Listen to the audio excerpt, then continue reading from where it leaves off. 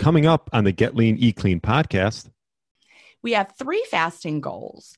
And when you know what the fasting goals are, you can understand why it's important to fast clean. The first one is you want to keep your insulin low. We talked about hyperinsulinemia is a problem. Insulin is not bad. We have to have it. You don't want to have high levels of circulating insulin all the time. It's linked to so many negative health outcomes. I didn't even really realize how many until when I was writing Fast, Feast, Repeat, I came across a research paper on hyperinsulinemia, and it listed all the things that were associated with having chronic high levels of insulin. So this is so important for all of us. So you want to avoid anything that is going to trick your body into thinking food is coming. Hello, and welcome to the Get Lean, Eat Clean podcast.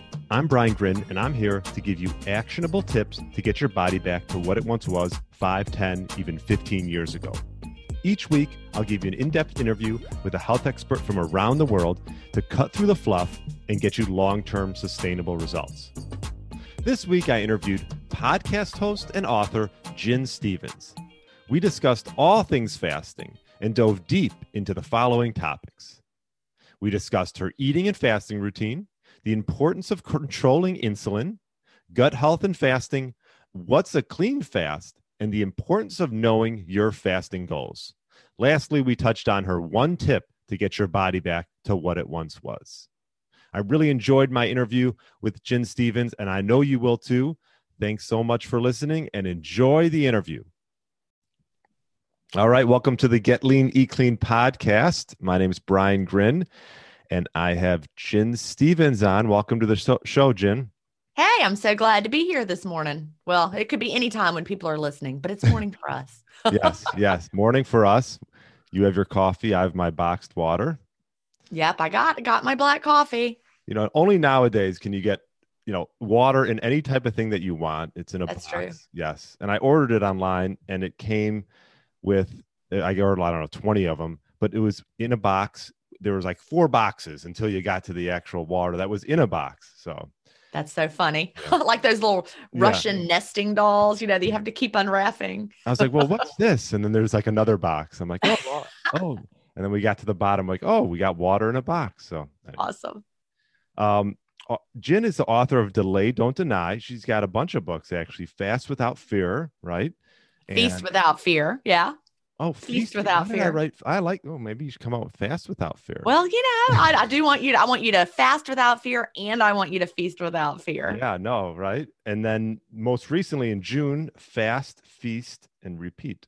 Right. Fast, Feast, Repeat. I'm so proud of that one. That my other books are all self-published, and so the new one I actually am with St. Martin's Press of Macmillan. So it's thrilling to have a book in traditional publishing channels as well. Yeah.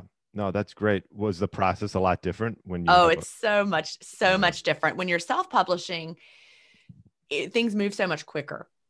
And when I self-published my first book, and it finally showed up December 31st of 2016, but it was very quick from start to finish because it was all me. And when I first, hit that publish button, there were a couple typos, but you can fix them immediately. You fix the typo, you click publish again. Now it's fixed because they're all published on, print on demand nowadays when you're self-publishing. Whereas with the traditional book, we had editors and me and other proofreaders, and still the final one had some mistakes that I found when I was reading it out loud for the Audible version.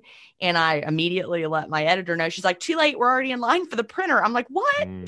They hadn't even printed them yet. So the first 10,000 had a couple of mistakes, but they fixed them. So now if you're buying them, they do not have those mistakes. That worries people. They're like, am I getting mistakes? No, you're not getting mistakes. They were mild typos, but it's such a process, takes a long time. Yeah, how long did it take from start to finish? Well, from start to finish, I think that we initially, got the contract going in maybe April of 2019. So it took all the way until June of 2020 for that book to get out into the world. Okay. That's exciting. It is. And you're also a podcast host. I was actually on your podcast, Intermittent Fasting Stories.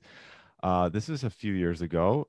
And you're still going with that, which is great, because I think it's so important to get other people's stories out there And that's, people want to hear, well, have other people done it? And I guess we'll start with that as far as intermittent fasting stories. And my question for you is, are there certain stories that maybe you've done or interviews that you've done this year or in past years that sort of you're like, wow, those were just unbelievable stories? There are a few that sort of stick out. Really at the end of every one I record, I'm like, wow, that was awesome. I love talking to people. Just yesterday I interviewed episode 140. We have one every week. So that's how many weeks I've been doing it. And I talked to a ex-pro football player who, uses intermittent fasting. He's a podcaster himself. And every story has something in there that is remarkable. There's some stories where people have, like story that you cry when you're hearing it, like loss of a child, or, they've been through cancer, so many different things like that. But every story has the same theme. We've struggled with our weight. We've struggled with our health. We've struggled with our body image. And intermittent fasting has allowed people, it allowed me, but it's allowed my guests to get back in touch with their body in a new way and heal from, the years of dieting, the body image problems, the health issues. So it's a story that is, about the physical aspect of it, but there's so much mental and emotional healing that goes on with intermittent fasting. I would say that, I didn't have an eating disorder like anorexia or bulimia or anything like that, but I think I had disordered eating for years because I was always going from diet to diet. And I was restricting one thing or another thing. And only with intermittent fasting have I been able to stop all those diety kind of thoughts and really get in tune with my body. And I choose to eat foods that make me feel great, not because a diet plan told me to, but because now I can finally hear my body saying, yes, we would like some Brussels sprouts today. Yeah, I think becoming in touch with like what true hunger is such a huge thing. And also understanding that, you might have some hunger pains, but they come and go. These waves Right. come and go. And I think understanding that is something so important. And when you start fasting, this is when you start to become in tune with that. It's true. I think back to, my pre-intermittent fasting days, and I was one of those people that had snacks in my purse just in case I was hungry. And, I always tried to do intuitive eating because I really believe in that. But, now I understand that all the, the fake foods and the processed foods that we eat mess with our satiety signals. So your body doesn't get the nutrients it needs when you eat that little cracker snack pack. So you're hungry immediately. But I was eating, first thing in the morning, then I would have a mid-morning snack, then I would have lunch, then a mid-afternoon snack, an afternoon latte, dinner, something else. I really honestly felt hungry all the time. Mm-hmm. And so now with intermittent fasting, I might have a stomach growl or a wave of, oh, I could eat, but it passes quickly. And I'm less hungry during the day than when I was eating frequently. That's the part that blows people's minds when they finally do it, that, oh, I'm not hangry. Back when I was eating frequently, I would get hangry, if it was time to eat and my husband was late to the table or we were going out, I was like, come on, I got to eat. I'm starving. But now I'm like, all right, I can wait. It'll be fine. Right. Yeah. So true. I love it because it just gives you flexibility. Right. And I talked about this once before, but like traveling is, one of these things. I know maybe a lot of people didn't travel this past year, but in general, whether it's a road trip or going on an airplane, it's such a great time to fast because for one, you don't know the sources of your food a lot of times, and it's a lot of just junk and fast food. And it's like, I think in the past, like you said, you used to grab things from your purse. I remember, I think I might have overdosed on Kind bars at one point. Oh, yeah. Just like, oh, you feel some hunger coming on. Oh, well, time to eat something. Mm-hmm. And yeah, I just think that flexibility also just on an everyday basis, as far as just like, I'm a lot more productive because like meals take time, especially if you're preparing. What type of meals do you like to prepare for yourself throughout the day? Well, I generally don't open my eating window until, it could be 1 o'clock, 2 o'clock, 4 o'clock, 6 o'clock. It just depends on my daily schedule. Mm-hmm. Yesterday, for example, I was really busy and I didn't have a chance to open my window till probably 4:30. We had some really good potato soup the night before. And you see, I'm not afraid of carbs. Right. But, I made it from scratch. I like to cook at home. And so I started with cutting up potatoes. It was a high quality potato soup. So I had a bowl of potato soup to open my window. And then later I had dinner. I had a great piece of filet mignon with, we had some broccolini and some oven roasted potatoes. Yes, I had potatoes twice and a homemade roll. I like to make my own bread. So, and then I had for dessert, I had a really high quality, like a smoothie that I split with my husband, just a little bit of something sweet. And that was all I ate for the day, but I was full, I was satisfied. Whereas another day I might, like today, since I ate so much later last night, I might be hungry at 2. And I might have, I might start my day with a bowl of soup again, something with some beans in it. I eat a lot of beans, beans and kale and tomato and a broth, something like that with a little Parmesan on there. Yeah. See, it's interesting because, some people have trouble handling beans or kale or things like that. I mean, I know there's like a big movement. I've had a bunch of interviews with a lot of keto carnivore is sort of a big thing, but like with yourself, you're metabolically flexible. You can handle carbs. And if you are metabolically flexible, I wouldn't, like you said, you shouldn't be afraid of carbs. Having rises in insulin, it's a normal thing as long as you come back to like a baseline, right? Right. Exactly. We know that we don't want to have high levels of insulin all the time. Hyperinsulinemia is not a good state to be in. Right. And, back in the day when I was eating all the time around the clock, drinking a lot of diet sodas, I was drinking those with stevia. So it felt like a good choice, but it was still, sweetness coming in all the time. My body was cranking out the insulin in response. I was putting, sweeteners in my coffee, creamy coffee all the time. I was eating, I did not have my insulin tested back then, but I was obese. I weighed 210 pounds at my heaviest back in 2014. And I'm sure I had really high levels of insulin. I had abdominal obesity. I was an apple shape at the time. Now my waist is, 27 inches. So I'm a healthy shape. I've lost over 80 pounds. And I've maintained the loss ever since 2015, thanks to intermittent fasting. And you see, I eat lots of carby things, but what I'm not eating is a lot of ultra processed food. I'm eating real food. The potatoes that I cut up, I kept the peel on.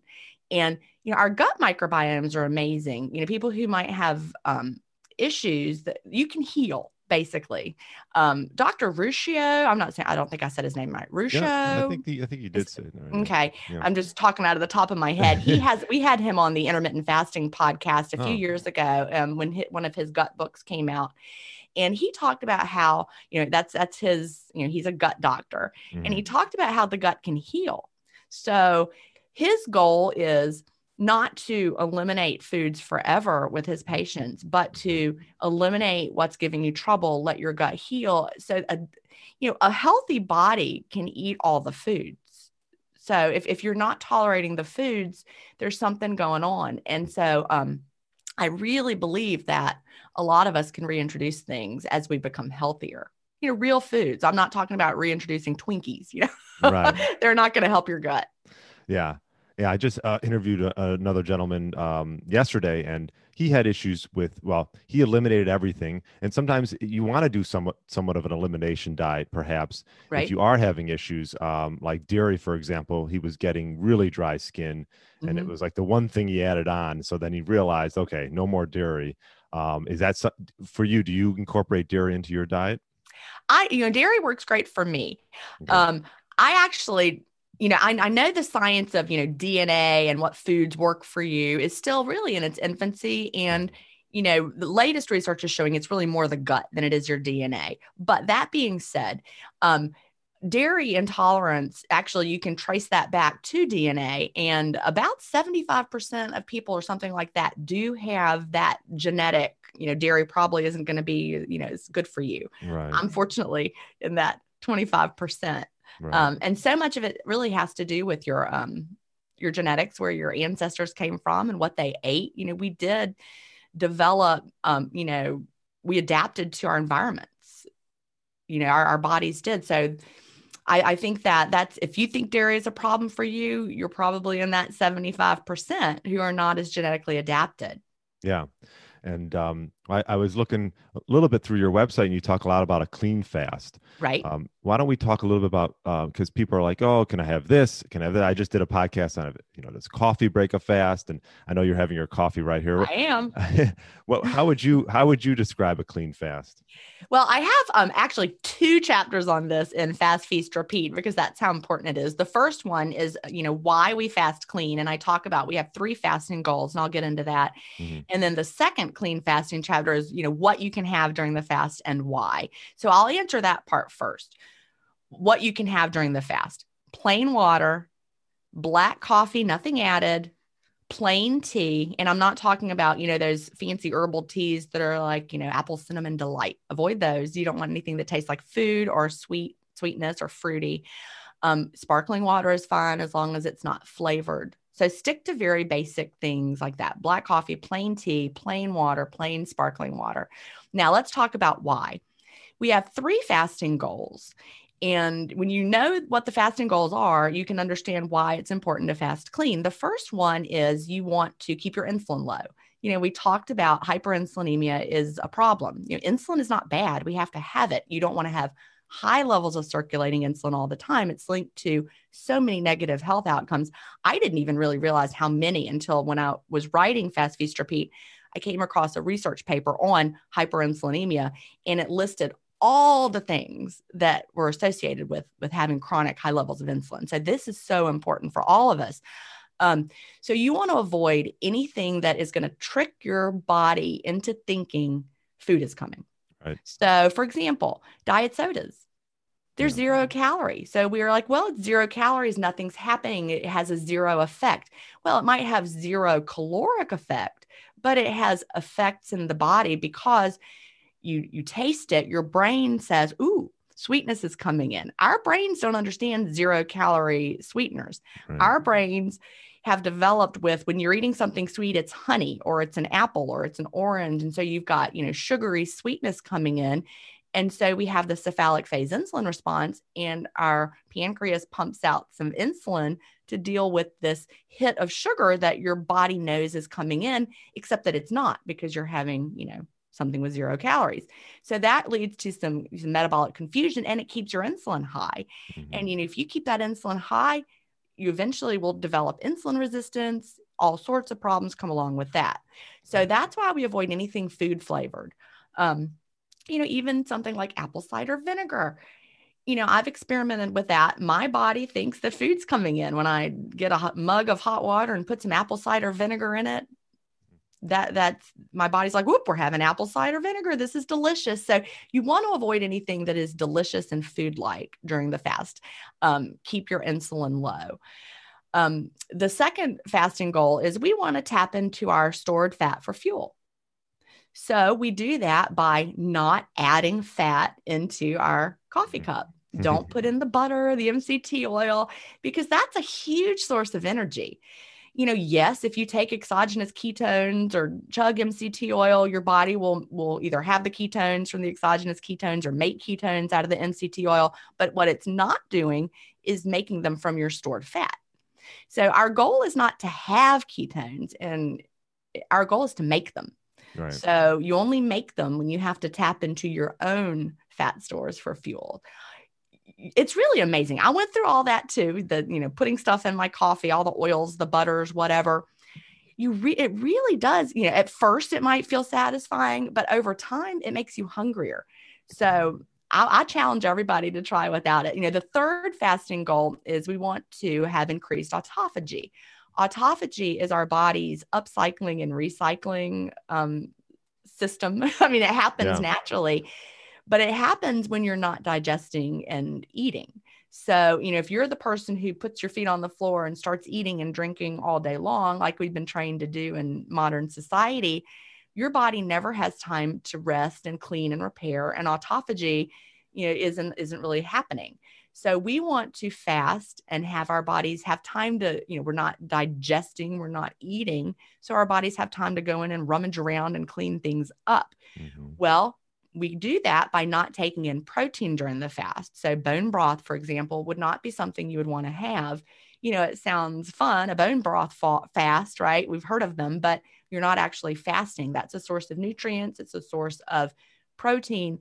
And your body is not going to need to rummage around, for the junky proteins when you're taking in a source yourself. So avoid things like that. Yeah. I like how there's the argument's still out on a lot of this, right? Like autophagy is one of these things you keep hearing things about. It's an amazing process that your body goes through. It's almost like I equate it to taking your car and to get oil change, right? Wheels aligned. Your body, it's amazing when you don't do anything as far as eating and let your gut rest and heal, like your body will heal on its own. Right. And I like how you keep it black and white. And I think that's a good way to go because, you hear a lot of these fasts where you're adding a bunch of fat and things like that. And, I guess per se, if it's going to help you maybe in the beginning, get through some fasting, perhaps, but like you said, you just sort of got to deal with it. And I think that earlier that you just do a clean fast, like you mentioned. I think so. Yeah. I think in the long run, it'll be easier. Well, in my first book, Delay Don't Deny, I was a little less emphatic about that and said, you can try the cream until you adjust. It'll help you adjust. But I actually realized, I've got almost 500,000 members in my Facebook groups that we're supporting through intermittent fasting. And we've actually realized over the years, those things don't actually make it easier. It actually delays the adjusting process. It makes it harder and longer for you to adjust. So I'm more of a fan of just rip off that Band-Aid, fast clean from day one. It'd be better to have a shorter fast, but train your body, to fast clean from the first day. And then gradually you can extend your fasting time as your body is adapted to it. But you fast clean from day one. I really think that makes a lot of difference. If someone's listening and they've been, I heard that I could put butter in my coffee and I heard that MCT oil actually made the fast better. It enhanced my results. I would like to challenge everybody to take the clean fast challenge. I have this in Fast, Feast, Repeat. Give yourself a month without whatever it is you've been using. Mm-hmm. Just cold turkey, just say, all right, I'm this crazy Jen. I'm going to try it, see what she says. I'm going to stick to black coffee, plain tea, plain water, nothing added, no lemon, nothing for flavor. I'm just going to stick to the plain. And then I'm going to see in a month, then try putting it back in. And I bet you'll be a believer. Yeah. When you say plain tea, is green tea? Green tea, regular tea, black tea. There's a million kinds of tea. They do a lot with the tea leaf, right? They 8,000 oolong tea. There's white tea, but there's so many different things that are actually real tea. But then we have all these things that are on the tea aisle that are not really tea. Like I wouldn't have, chamomile tea during the fast because it doesn't have a bitter flavor profile. The key is, when I was researching for Fast, Feast, Repeat, I'm like, how do I really make the distinction so people understand? The key is bitter flavor profile. I read a study on flavors and what the different flavors do. Like a sour flavor causes your body to anticipate certain things and you start the salivary response, right? So we have the sweet flavor. I talked about the cephalic phase insulin response. A salty flavor on its own, just like salt, is okay. Just, put a little salt in even in water. You can. I don't do it. I don't like it, but some people do, especially in the keto world. Minerals don't break the fast, but a bitter flavor is not associated by our bodies with huge influx of calories, insulin needed. And that's why black coffee and plain tea make the okay list for the clean fast. Now, if someone drinks them and every time you have the, the bitter coffee, the bitter tea, you find yourself hungry, shaky, whatever, experiment with leaving them out. Maybe you need to be a water only faster. But for me, I read a study about autophagy and coffee that talked about how coffee actually increases the processes of autophagy. And I actually heard the lead researcher, who's an autophagy researcher, I heard him on a podcast, and he said that he drinks black coffee during his fast. I'm like, well, if a person who is researching autophagy thinks black coffee is great during the fast, that's good enough for me. So. Right. And I did a short podcast on black coffee. And I will say, if you are going to do black coffee, really find where your beans are being sourced, because it's the most highly conventional crop that's with pesticides all over. Yeah. I use organic coffee and I grind my beans myself. And yeah, that's, I think, very important. Yeah. And maybe let's talk a little bit about the differences between men and women in fasting. Are there some, have you found through your you're interviewing other individuals and women and men, do you find there's some differences and different approaches that they should take? I personally, have not found that women are, such fragile flowers that we can't do intermittent fasting, in any style that you want to, with one caveat. Our bodies don't respond well to over restriction. Of course, men's bodies don't respond well to over restriction either. Over restriction is not good for us long-term metabolically or hormonally, but so that's the one thing women need to be cautious about, because, a lot of us have been champion dieters for, decades. And so you start intermittent fasting and think, woo, I'm going to also really restrict my calories and I'm going to diet within my eating window. And so that can turn into too much restriction, which is not good for our bodies. But, no matter how you're eating, too much restriction is not good for our bodies. So that's, my book is not called Fast, Eat Some Diet Meals, Repeat. It's Fast, Feast, Repeat. You need to eat to satiety. You don't want your body to think that you're starving. As long as you do that, I think women will be just fine. Yeah. And one thing I notice with fasting too is when I am eating, you fill up quicker. You do. And it's like, you're like, wow, I don't need to eat more. It's like, I'm not a counting calories person. Like you said, eat till you're sort of satisfied. And it's amazing. Like the more you do it, it's like, wow, I don't need to really eat as much as I was really eating. It's true. And, our bodies are looking for nutrients. Food quality really does matter with that. If you're eating highly nutritious foods and your body is getting the nourishment that it needs, it's not going to feel like you're overly restricting it. But if you're eating like diet bars and diet shakes and all of that, we again, I talked about it with the artificial sweeteners. You can't fool Mother Nature, right? These fake foods just do not work in our bodies. We're not designed to, we're not getting the nutrients that we need, even in like a vitamin, the stuff that's in real food, the phytochemicals, we don't even know what all that is doing. Right. So we've isolated a few that we think are important, but we don't even know what else is in there. So real foods, they make you feel full and they give your body what you need. Yeah. And a few interviews I've had with Ted Naiman and a few other individuals, regarding the importance of protein. Right. And, I think there's this fear around protein with women. Do you find this like that they're scared to like have a steak? I think that we're scared of everything now. I mean, it's really almost, I don't want to say that it's funny because it's really more sad than anything, but I'm trying to get into Instagram. I've not been on Instagram. I'm on Jen Stevens on Instagram. If anybody wants to follow me, you'll see pictures of my cats and I checked it out. I'm not that exciting, but go to Jen Stevens and find me on Instagram. But, because for some reason, Instagram has figured out I'm like in the health and wellness space. So it shows me everything health and wellness.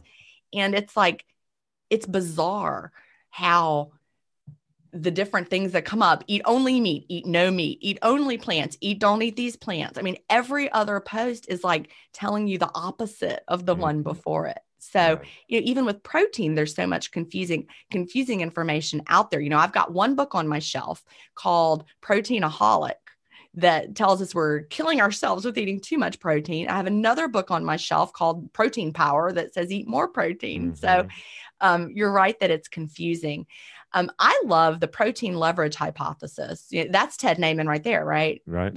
He uses that wording, I believe. Yeah. And that our bodies search for a certain amount of protein and our bodies know more than we do. Instead of you trying to count it, eat protein until you're satisfied, and that's how much you need. Right. One other thing about intermittent fasting and autophagy that I talked about before, our body is great at recycling proteins during the fast. So some of your protein needs are being met internally through, the recycling of the protein you have. But I know that if I don't eat enough protein, I'm not satisfied. But, I get a lot of my protein from beans and things like that. I do eat meat. Last night I said I had a big steak and it was delicious. But you know what? I had that big piece of filet mignon and I probably ate, I don't know, 3/4 of it. And then I was like, that's enough of that. And I put it on my husband's plate and he finished it. So. Yeah. I mean, nutrient density. I just had another guy, Marty Kendall, which I love him. Yeah. He was great. And he's all about nutrient density. Mm-hmm.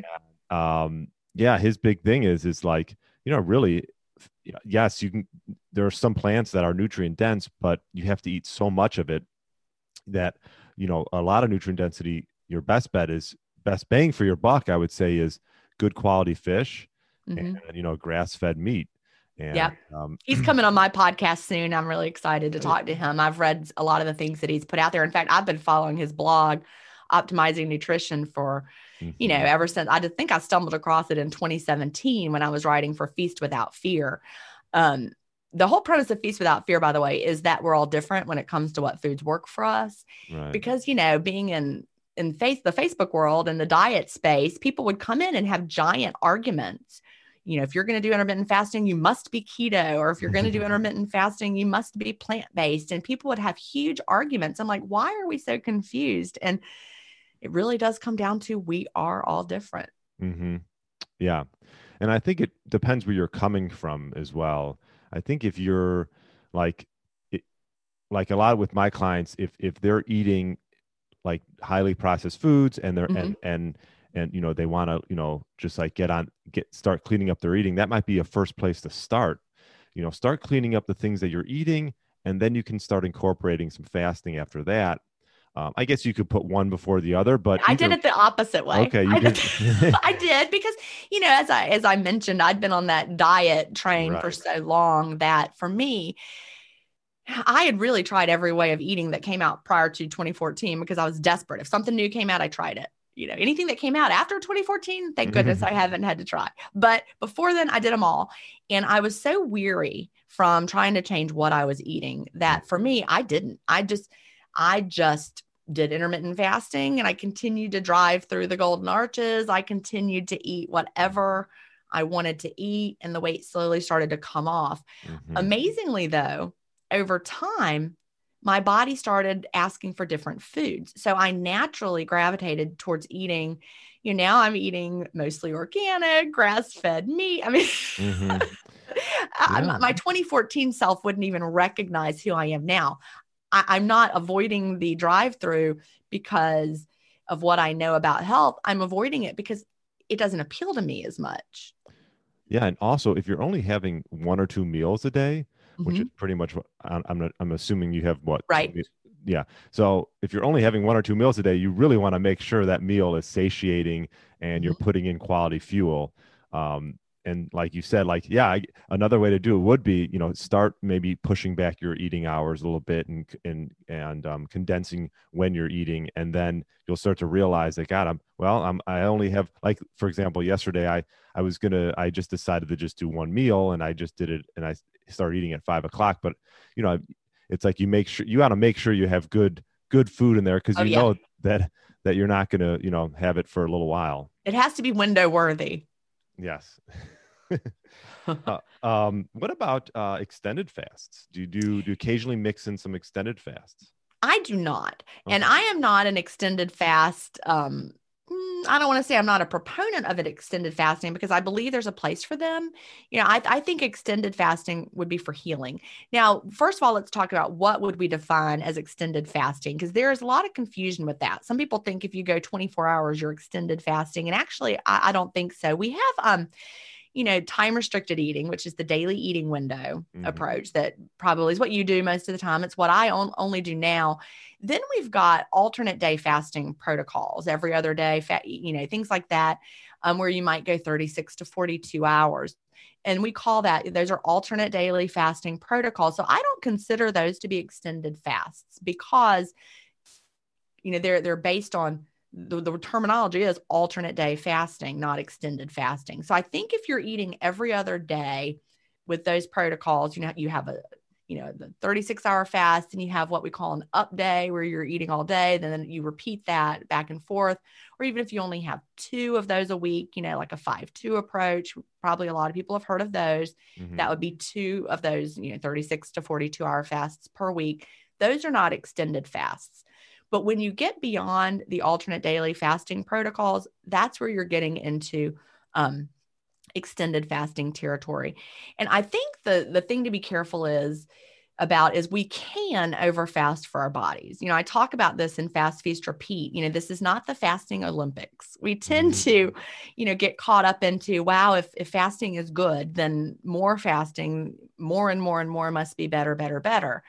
And, that's not always the case. I talk about a study, and also I will be honest with you, the studies on extended fasting, as you start getting beyond the alternate day realm, there are not very many out there, and especially not, studies on doing that repeatedly. What's our body going to do with that?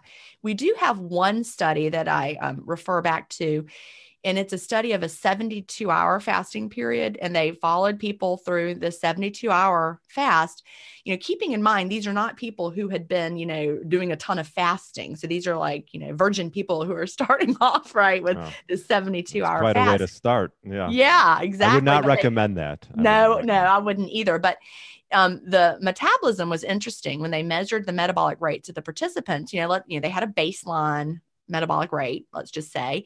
Then as they followed them over the course of the 72 hours, their metabolic rate actually went up. Mm-hmm. And then at a certain point, it peaked, and then it began on the downward trajectory. Okay. And this was just over one 72-hour period. So at hour 72, the metabolic rate was still higher than it had been at baseline, but it was on the downward trajectory. So what does that show us? Well, that shows us that eventually there's going to come a point when your body's like, ooh, literally nothing is coming in. It's time to slow some things down. Mm-hmm. I have a hunch that's going to be different for everybody. Like we can't say, oop, that happens at our XYZ, right. It's going to be different. All these things are averages when they do these studies with, multiple people. But, if you're doing too much fasting, your body is going to slow down your metabolic rate. I mean, that's just the way it is. Our bodies want to protect us, and nothing coming in is like, okay, time to slow some things down. Yeah. And it depends on the person. I mean, I just interviewed a guy, Larry Diamond. It was a great interview with a fasting method, and he's a health coach on there. Right. He lost like 120 pounds, and he did this through fasting and cleaning up his eating. But he does do occasional extended fasts. And he does like a three day and then a 5-day. And, for someone that maybe is in that, in that obese range, this could be an effective method. Someone who's underweight or at where they want to be. Oh yeah, definitely should not. Yeah. Should probably not, for me, for example, like I'm where I want to be, but I've been doing fasting for a while. Sometimes I like to do a few days just to sort of, it's just a challenge, more of a mental thing than anything, I haven't skipped a day of eating since 2016. Oh, I've eaten every day. I don't do longer fasts, and I haven't needed to stay in my maintenance range where I feel great. Now, if I had a health issue that I felt that fasting would help me with, of course, I would do that under medical supervision. I really believe that if you're going to do fasts beyond 72 hours, you really want to be under medical supervision. There was a movie that I watched a couple years ago, Fasting. It's on, I think it's Amazon Prime. You can watch it there. Okay. And they have these clinics that they follow people going through, Russia, I think. And there's a clinic in Germany. I thought I watched. Yeah. Yeah. And, one thing I love about that movie is, it's a documentary, is that first of all, they're so, strong on the health benefits of fasting. They have decades of using this with people for healing purposes. But I love that they emphasize that you must be under medical supervision. At no time during that movie, which loves fasting, did they say, try it at home. No, if you're going to do longer fasts, especially if you have health conditions, you really need to be, under some sort of supervision. Don't just try to go it alone. the refeeding is so very important. You could actually harm yourself by refeeding incorrectly after a long fast when your digestive system has been, at rest, going having like a slice of pizza, you could damage your, that's not a good thing. So Right. You got to be really careful with refeeding. So I do not guide anybody past the alternate daily fasting approach. That's where I believe that, the lifestyle and the healing really can come in for most of us. But if you want to do longer fasts, then I would find, some sort of medical professional to support you through that. And there really is a danger of over fasting. People who are really, the rip off the Band-Aid, like I said, they're like, well, I'm just going to fast until the weight is gone. I wouldn't recommend that. No, fasting's a stressor. I mean, you definitely want to ease your way into it. Yes. If you've been doing it for years and years and years and you want to do a few days, again, you can get supervision, but, you definitely listen to your body. Yeah. Listen to your body. Yeah. Worst comes to worst. If you're not feeling right, you can always, can always break it. If you feel really unwell, listen to your body. If you feel shaky or nauseous or, right, don't just be like, well, I can push through that. No, that might be the wrong thing to push through. Right. You can push through hunger cues, yes. right? But pushing through that. Yeah. And as far as breaking the fast, what do you recommend for people starting out as far as breaking a fast? Well, really, that's going to be different for everybody, depending on your body. Obviously, as I mentioned, real foods, high quality foods, that's always going to satisfy you the best. I do not break my fast with, a whole bunch of ultra processed cookies or something. That would, right. I would feel terrible. Anything that, real quick load to the bloodstream, jacking up that blood sugar, and then it's going to crash, then you're going to feel awful. So, I wouldn't go have a sugary latte to open my window. I do well, with, real foods. Yeah, no, real foods. And I actually, like you mentioned, like soup is a good way to break, even like a bone broth, just to sort of wake up the digestive system. And especially, if someone who does alternate daily fasting, something like starting with some bone broth to open your window on the up day can be good, because sometimes people have a little digestive, upset, let's just say, if you start to aggressively. So waking up that digestive system slowly. I don't have that problem, but I've heard about it from lots of people who do. So start with something like a bone broth would be great to open your window. I tend to have different things that I gravitate to depending on the season.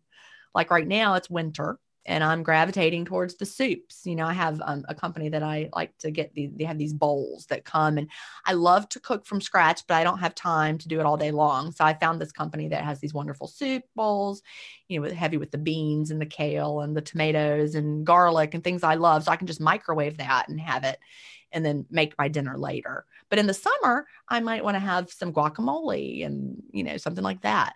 Maybe some hummus. Have you tried it? Have you tried using an Instant Pot?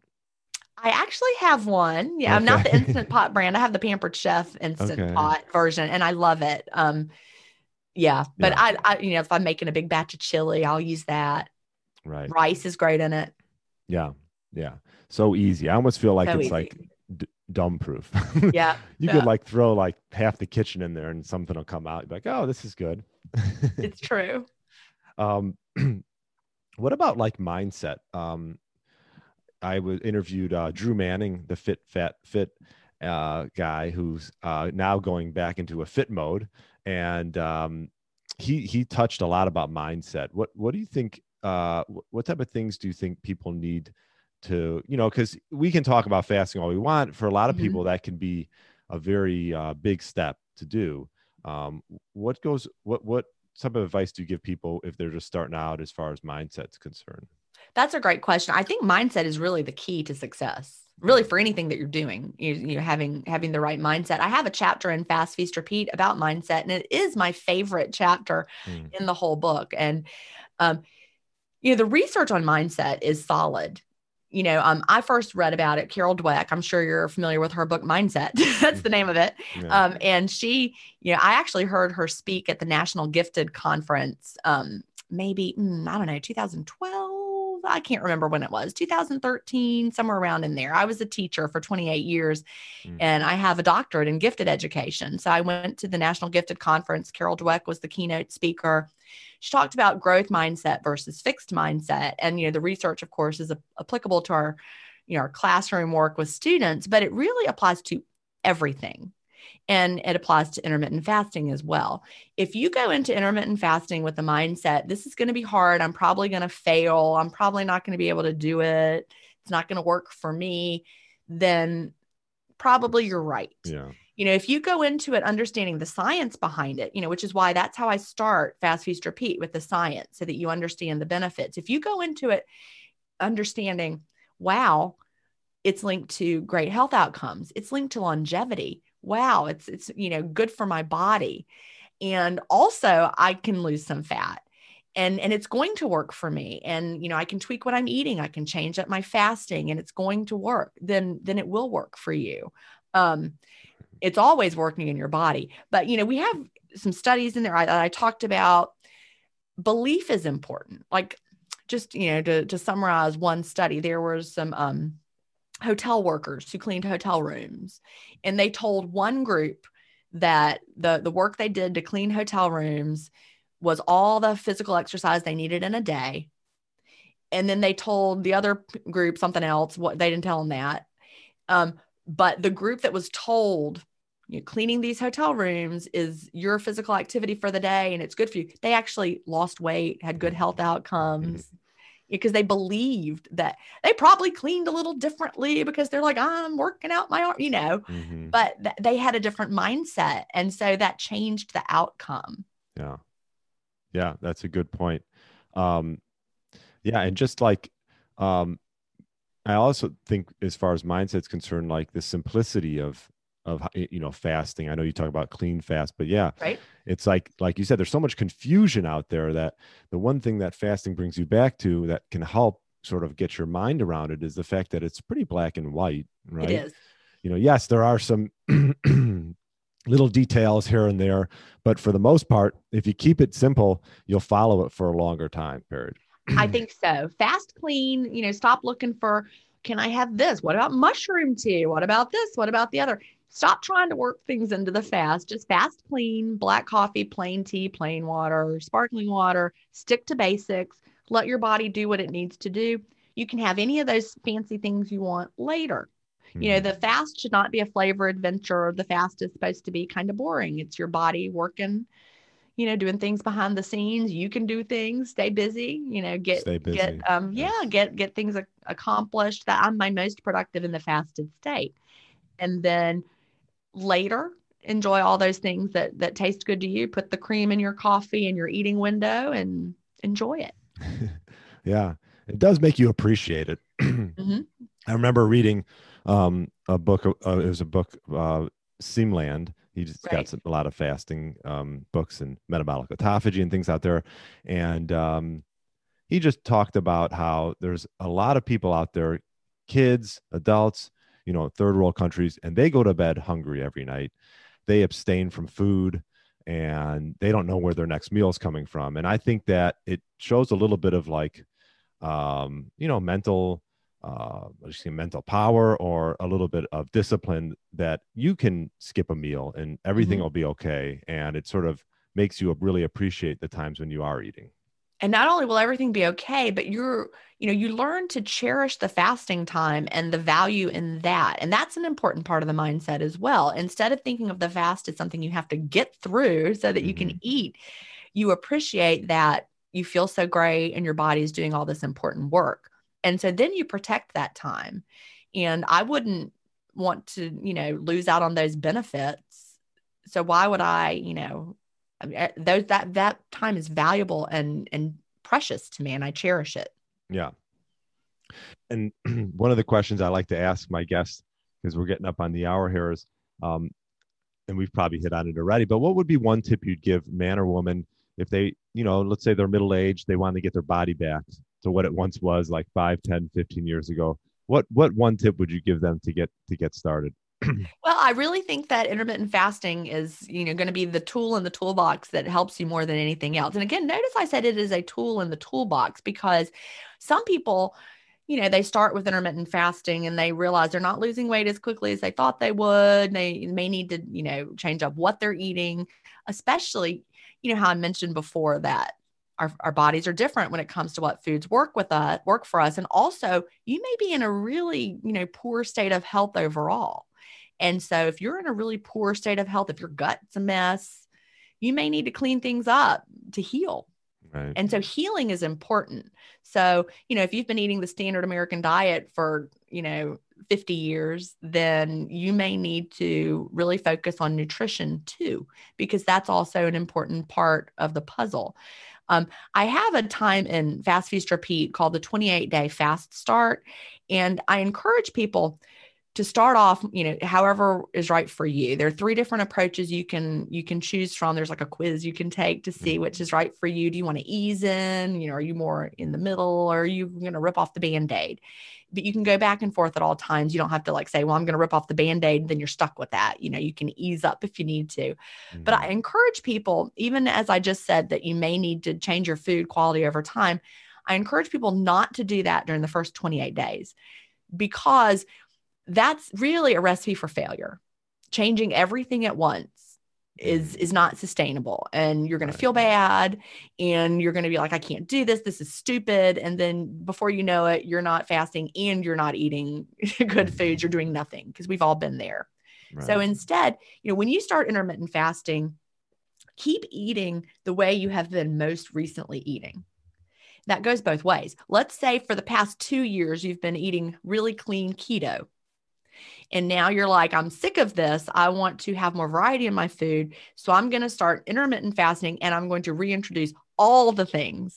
That's also a bad idea. Right. You don't want to all of a sudden eat 100% clean or go to 100% dirty. I mean, I don't like to say dirty, but you know what I mean. Yeah. You get what I'm saying. So stick with how you were most recently eating.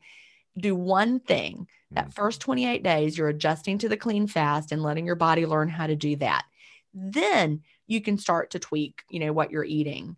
And also, I would encourage people not to expect weight loss at all for the first 28 days. Don't expect it. I don't even want you to weigh on day 0, take measurements, take photos, then put all that away for the next 28 days. Then on day 29, consider that to be your baseline. On day 29, hopefully you've adjusted to the fasting. Weigh again. It might be higher than it was on day 0. That's okay.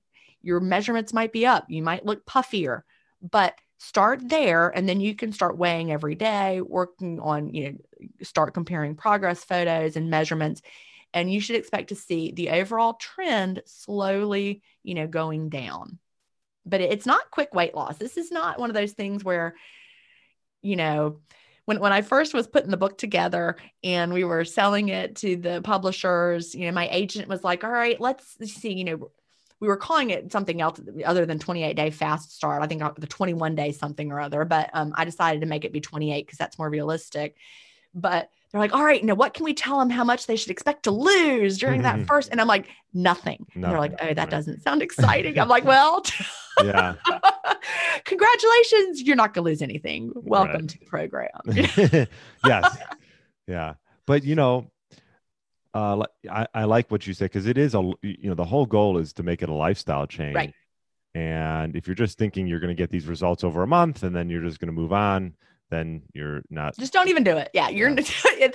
That's not why you do intermittent fasting. It's not a quick weight loss plan. It's not something you do. And it's also not something you start and stop. I actually first learned about intermittent fasting in 2009, and I wasn't successful at making it my lifestyle until 2014 when I weighed 210 pounds. It never, quote, worked for me before. Of course, I didn't understand fasting clean. I was putting all that stuff that you should not have. I was having it, right. But I also would go on and off and on and off. And so my body never adjusted. Like I might do it for 4 days in a row, then I would take 6 days off, then I would try to do it again. I never got fat adapted.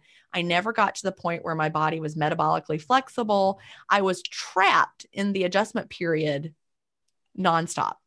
So for anybody who's ever tried it like I used to do, if you weren't fasting clean, if you were starting and stopping and you were like, well, that didn't work and it was awful and I hated it. Well, that's why.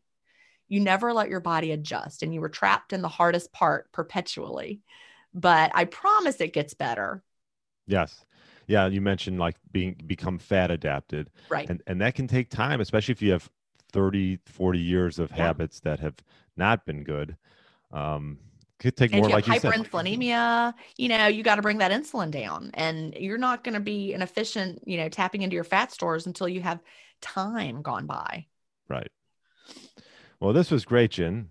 That went by fast. It did. Well, awesome. Well, we'll definitely look out for your book's out. Check it out. Fast, Feast, Repeat. Right. And where's the best place to find you? Well, if you go to jenstevens.com, Jen is Gin, Stevens with a PH, you can find links there to everything that I'm doing. I have the Intermittent Fasting Stories podcast.